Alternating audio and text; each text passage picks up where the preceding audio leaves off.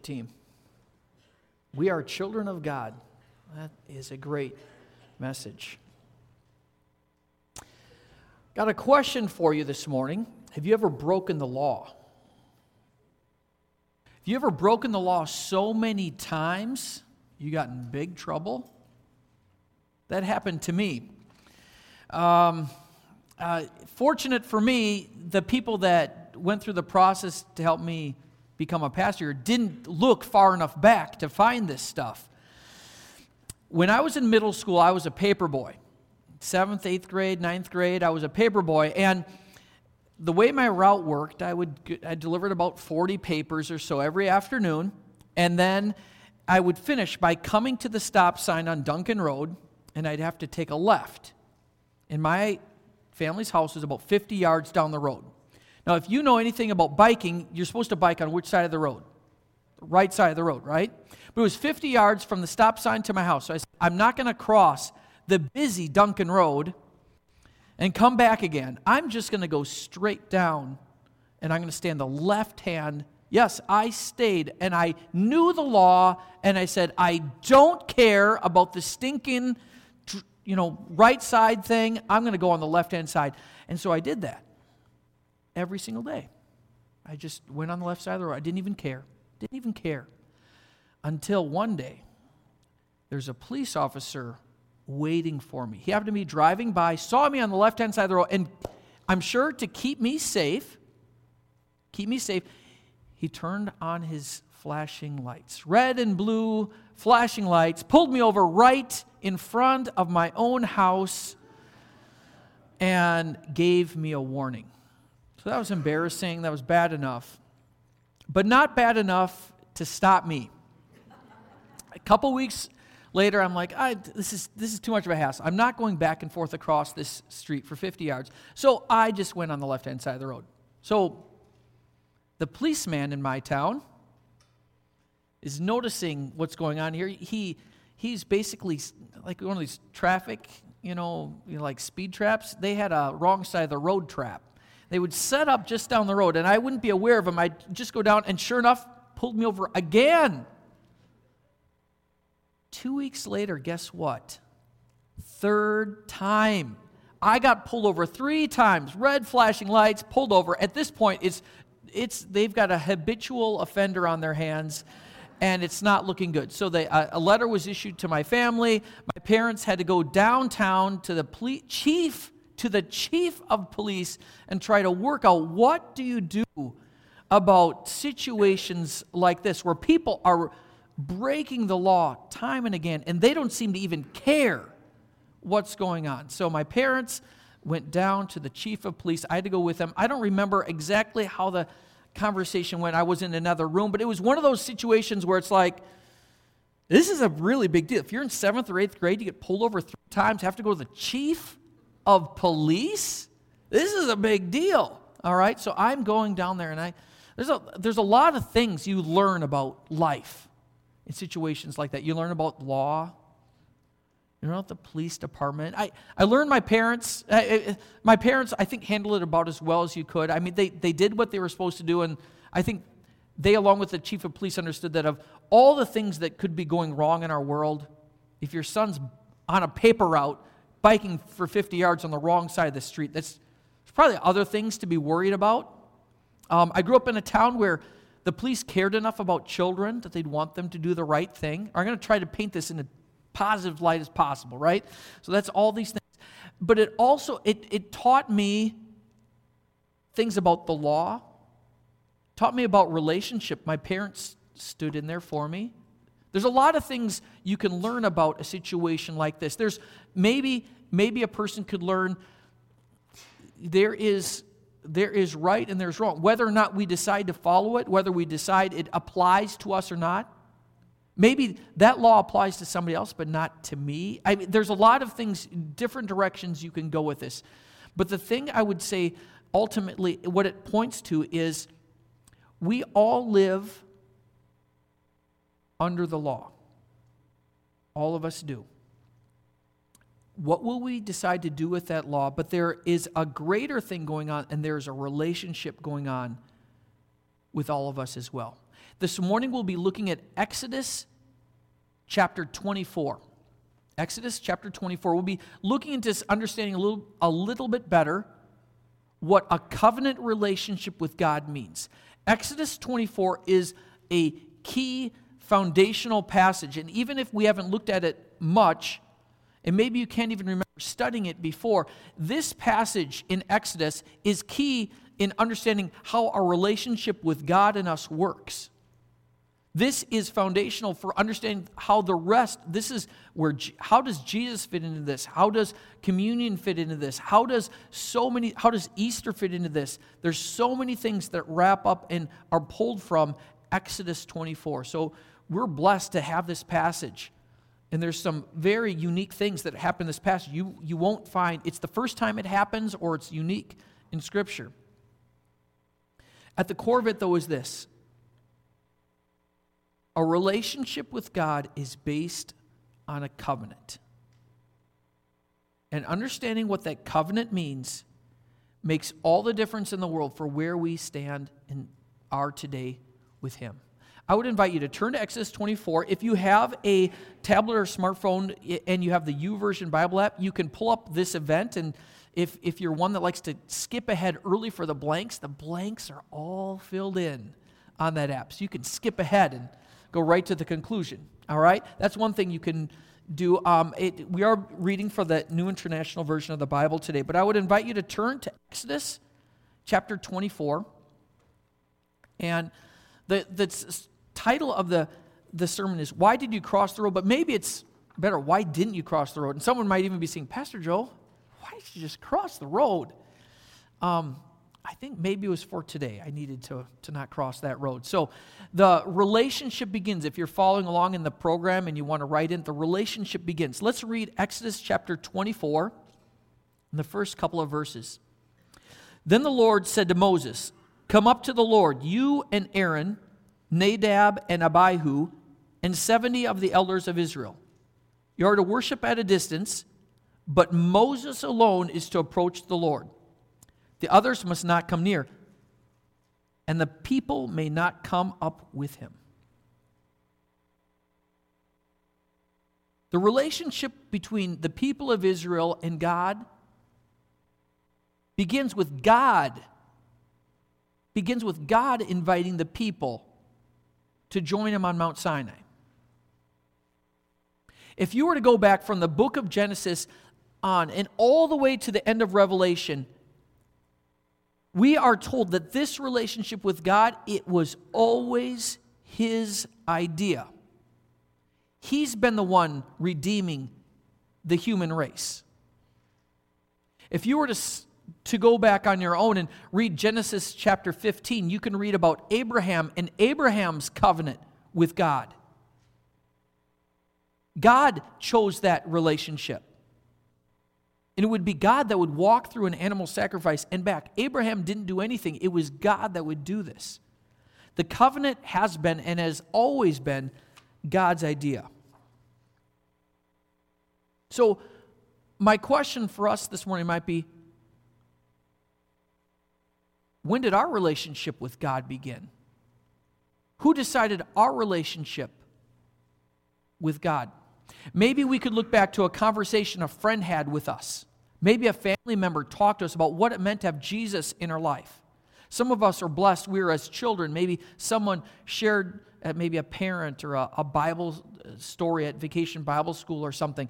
We understood what saving faith might mean. But I would say along the way, who chose that relationship between us and God? God was the one that laid it out and pointed it out for us. If you read Ephesians chapter 1, verses 3 and 4, it tells us that before the foundations of the world, God chose us. For anyone in relationship with God, maybe we have an understanding and maybe we made a choice. Maybe we prayed a prayer or something, but God chose us first. A covenant relationship with God, first and foremost, it should be understood and known. It was God that decided to do this, not ourselves. God is the one that wants relationship with people. He is seeking out people. He's striving to know us. He would do anything, he would go anywhere to bring us into that relationship with him. Will we respond to this invitation? A good question to ask this morning might be, where are we in this relationship with God? No, I'm not just talking about, I prayed that prayer. Someone might say, yes, Pastor Joe, I prayed that prayer, I'm good. No, I'm a covenant relationship. When I look at this and when I read through Genesis and Exodus, it wasn't a one-time decision for these people. It was an ongoing. And maybe this morning would be a good time to ask would be, where do I stand with God today? Where am I at with that right now? Now, some of us might say, well, I can remember a time, I can remember a season, maybe something was going on where this is when my relationship with God was really solid. And others of us might say, well, I think right now is actually pretty good. Or maybe I was, I was not in the good spot at all. All those things, we can say with confidence that a covenant relationship with God, he never moved. Now, we might sense our moving away from him and us getting closer or something like this, but God didn't move. God has been right there with his people this entire time. Praise God that that's the way a covenant relationship with him works. On the basis of what God is doing, the people of Israel had a decision to make. Would they come up to him? Would they seek him? They'd been drawn to the top of Mount Sinai, and God was calling. This covenant relationship with God would be based on the law, but would also be based on sacrifice. If you go further down into Exodus chapter 24, we can find out more. And the next spaces in your program are the obedience and the blood. Exodus 24, starting with verse 3. When Moses went and told the people all the words and laws, they responded with one voice. Everything the Lord has said, we will do. Moses then wrote down everything the Lord had said. Did you read with me? What did the people just say? Everything the Lord has said, we will do.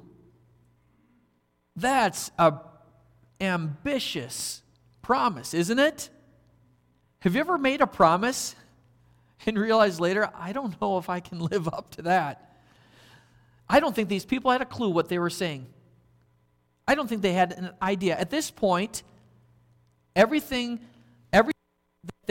God's law and God's rule had been an oral tradition. And this is the very first time in Scripture that we're told that people were writing things down to know about God's word, God's rules, God's law. The first part of verse 4 says, Moses then wrote down everything the Lord had said. But they agreed to it before then. How can they even say that? I don't think they had a clue. One thing that should be noted, the verb in verse 3 is to do is in the imperfect tense. It probably has the meaning we will strive to do. We'll strive to do everything that has been commanded. But we can even say, how can they will strive to do everything that is commanded? They can't even do that, probably, because they won't. And yet God is here saying he wants them to know a better way to live. Thanks to Moses, we're beginning to have this written word of God written down that shows us a better way to live. How grateful are we for this guidebook? It really does change everything, doesn't it? Some people have some misunderstandings about the law, I would say, this rule book. One misunderstanding I think some people have is that I'm doing a little bit better than I think I am. I think a lot of people, like if you ask the average person out there, how good are they at following the rules and the laws that are out there? Most people would say, yeah, I'm doing pretty good about it. I would say that from experience in my own life, but also looking around my world, I think most of us are falling quite a bit short of what the expectations are in this rule book that God gives us, this guidebook for life. The other thing I think that people fall short in this is we think God sort of grades on a curve, and He's not going to hold people accountable for everything that's in there. And yet, that's not the case. We know that God will hold every single word in here accountable in the lives of people. So the law points to a way to life. And we're going to fall short. So how does obedience work in all this? I would imagine in every single home, every single household, everyone represented here, you have rules. Probably most of them are in the oral tradition side of things. But you just have rules at your house. At your house, like at our house, one of the rules, everybody has to clean up their own dishes after meals. That's just the rule. Okay? In different homes, who cleans up the mess that you make? Probably most homes, whoever makes the mess has to clean up the mess. I don't think that's unique to our house. Lying and cheating, stealing, those are all wrong. Imagine if you lived in a home where those things were not laws. Imagine you lived in a home where those weren't true. And you don't even have to write them down. You just know that they are true. And why do we have those rules and laws? Because it's a better way to live. God wants to give His people a better way to live. A home without, let's say lying is okay at somebody's house. What kind of relationships are probably going to exist in that house? I would imagine not very good ones. So God gives us this law, this better way to live. He's wanting and striving, He's showing us this better way to live because He wants us to know better. If I were to give a modern illustration, there's a right way to do just about everything, right? So the other day, the driver's door on my car broke. And I didn't have time to get it to the shop, and I thought, I'm just going to try to fix it myself. So where do you turn if you need to fix your car door?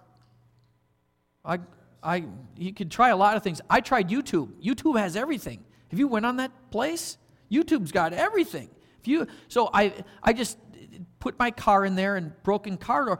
Right away, it pops up. In a minute and 15 seconds, I knew how to fix my door. And then I could do it. It showed you right where to put your screwdriver, right where to turn things, right. And guess what? My door is now fixed. No mechanic. Nothing out there. I just did it. All right? The law shows us the right way to live. It shows us if things are wrong, if you want to fix things, this is the book. One of the things I think Exodus 24 does in this covenant relationship with God, it shows us this book is not just it's not just like a manual that's sitting in your glove box. You don't even know what's in there. No, this is like a real life, day by day, how to handle relationships in work, in life, in business, in people, in yourself. If I'm dealing with depression, if I'm angry, whatever, if there is an issue, this book is the tool. And this Exodus 24 is the very first time we're told that it was actually written down. And probably everybody in this room has a copy of this available to them. Praise God that is so. We're shown a better way to live. We're thankful for that. But the people of Israel are a lot like us. There's no way. They just made a promise. We'll do everything in there, and there's no way that's going to happen. And God, and the reason why this is together is the exact same time He gave us the law, He said, I'm going to also expect a sacrifice to make up the difference. The same time the one is going to come with the other. A sacrifice will come with the law because no one will live up to it. I'm sure He listened to those people saying those words and said, oh, honey, that's so sweet of you. You just said you're going to, I don't think He's like this, but He's like, He knew even as they were saying it, they're not going to do this. They will not live up. And he was probably looking at us saying the same exact thing, saying, I don't care what promise any of us might have made. Guess what? He knows we're falling short. So he says, I want a sacrifice to go along with it, to make up the difference. This relationship is confirmed in blood. So a person might say, why? Why do I need to obey then? Because he doesn't want his people stuck. Like my broken, I suppose I could have existed just, putting the window down, opening the car door from the outside, Dukes of Hazzard, leave it open and just jump out the window. You could do that, but God doesn't want his people stuck in a situation where things are just falling apart all the time. He says, I will show you a better way. And then he says, I'm going to make up the difference when you fall short. This is all from Exodus 24. This is beautiful. This is an absolutely amazing thing to help us understand how our covenant relationship with God is designed to work. But what happens next? This is crazy stuff. So turn with me to Exodus 24. Let's look at 9 through 11 here. And what happens next is really amazing. So God starts this relationship. This covenant relationship is God's idea. And he gives the law. And then he says, I'm going to then also give a sacrifice to make up the difference. And then 9 through 11, this is what it says. Moses and Aaron, I'll read verse 8. Moses then took, I'll go back a little bit. Moses then, I'll tell you what, I'm just going to go ahead and read some of this passage. I think that's the best thing to do right now. Exodus chapter 24, starting with verse 3. Moses went and told the people all the Lord's words and laws. They responded with one voice. Everything the Lord has said we will do. Moses then wrote down everything the Lord had said. He got up early the next morning, built an altar at the foot of the mountain, set up 12 stone pillars representing the 12 tribes of Israel. Then he sent young Israelite men, and they offered burnt offerings and sacrificed young bulls as fellowship offerings to the Lord. Moses took half of the blood and put it in bowls, and the other half he splashed against the altar. Then he took the book of the covenant and read it to the people. They responded, for the second time, we will do everything the Lord has said. We will obey. Moses then took the blood, sprinkled it on the people, and said, this is the blood of the covenant that the Lord has made with you in accordance with all these words. Now here's this next section coming up, this remarkable, amazing section. Moses and Aaron, Nadab and Abihu, and the 70 elders of Israel went up and saw the God of Israel. They saw God. All of these words and everything, we could read about this in a book and we could have this sacrifice, but they saw God. It's like this very personal thing is going on here. They saw him. Under his feet was something like a pavement of lapis lazuli, as bright blue as the sky. But God did not raise his hand against these leaders of Israel. They saw God, and they ate and they drank. Barriers have been removed. You're supposed to die when you see God. That did not happen on this day. These people saw God. And then what did they do to honor this covenant? They had the very first communion meal. They had a covenant meal together. They eat to finalize this covenant. Now let's fast forward our morning just a little bit. Say an hour or so from now, you're going to go out to dinner. You go to your favorite restaurant around here. And instead of sitting with your family, you walk across the room and you just sit down with people you've never met in your life. How random would that be? No, don't do this, because that you're going to get really strange looks, and maybe more. Who do you eat dinner with? You make a plan and arrangement. Who do you eat dinner with? You eat dinner with people that you know, that you have a relationship. You talk about what happened. You talked about what happened earlier in the day. You maybe make plans for what's ahead. You talk about something funny that may have happened or a serious discussion. All these things happen over mealtime.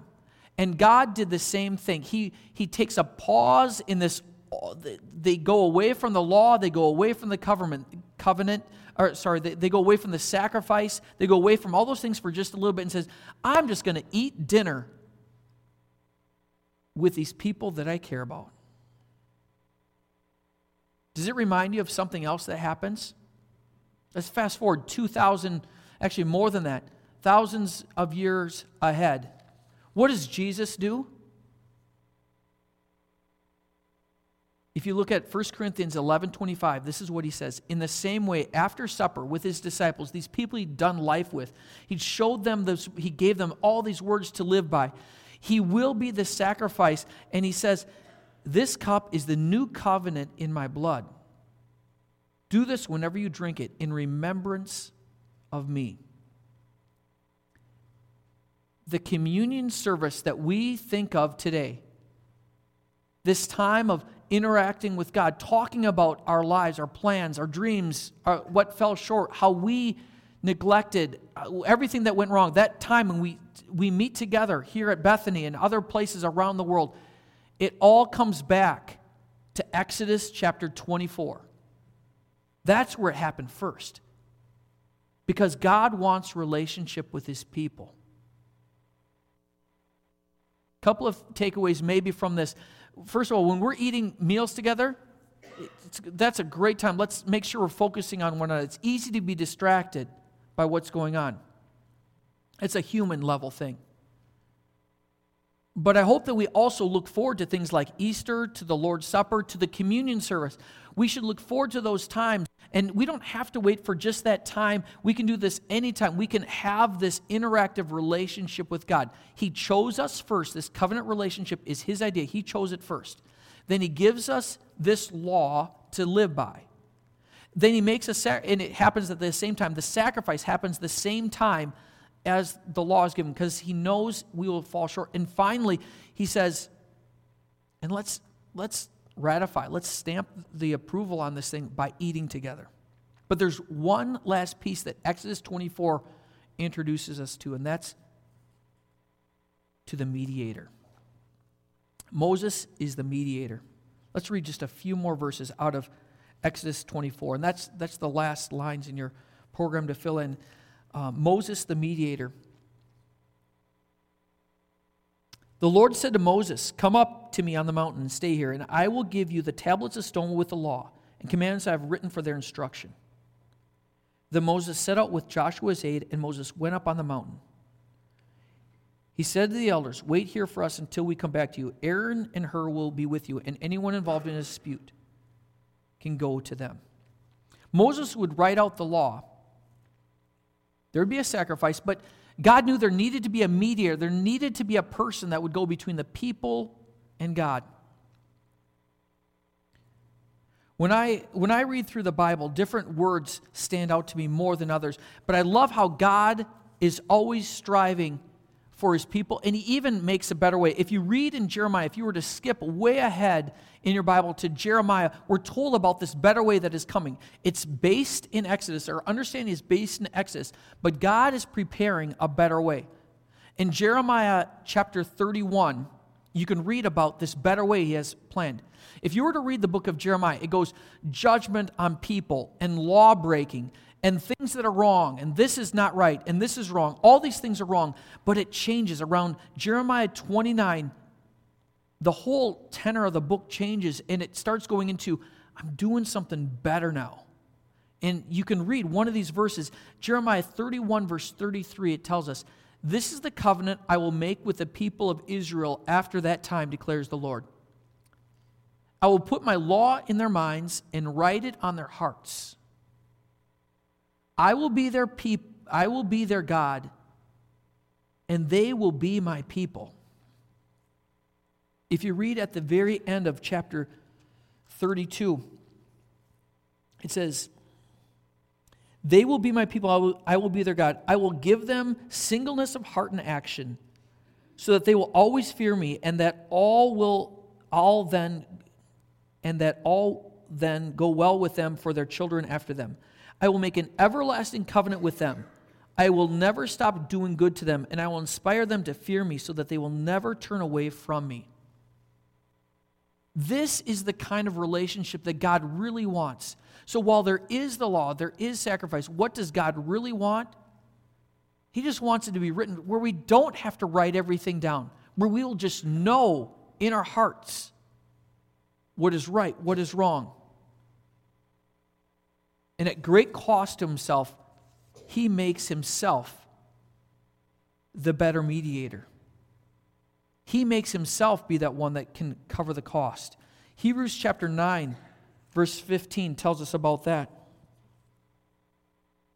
For this reason, Christ is the mediator of a new covenant, that those who are called may receive the promised eternal inheritance, now that he has died as a ransom to set them free from the sins committed under the first covenant. The one that we're reading about right now in Exodus 24, Jesus, it's like all of history points to Exodus 24, but then it points us again to where Jesus is to say, I want this relationship with my people.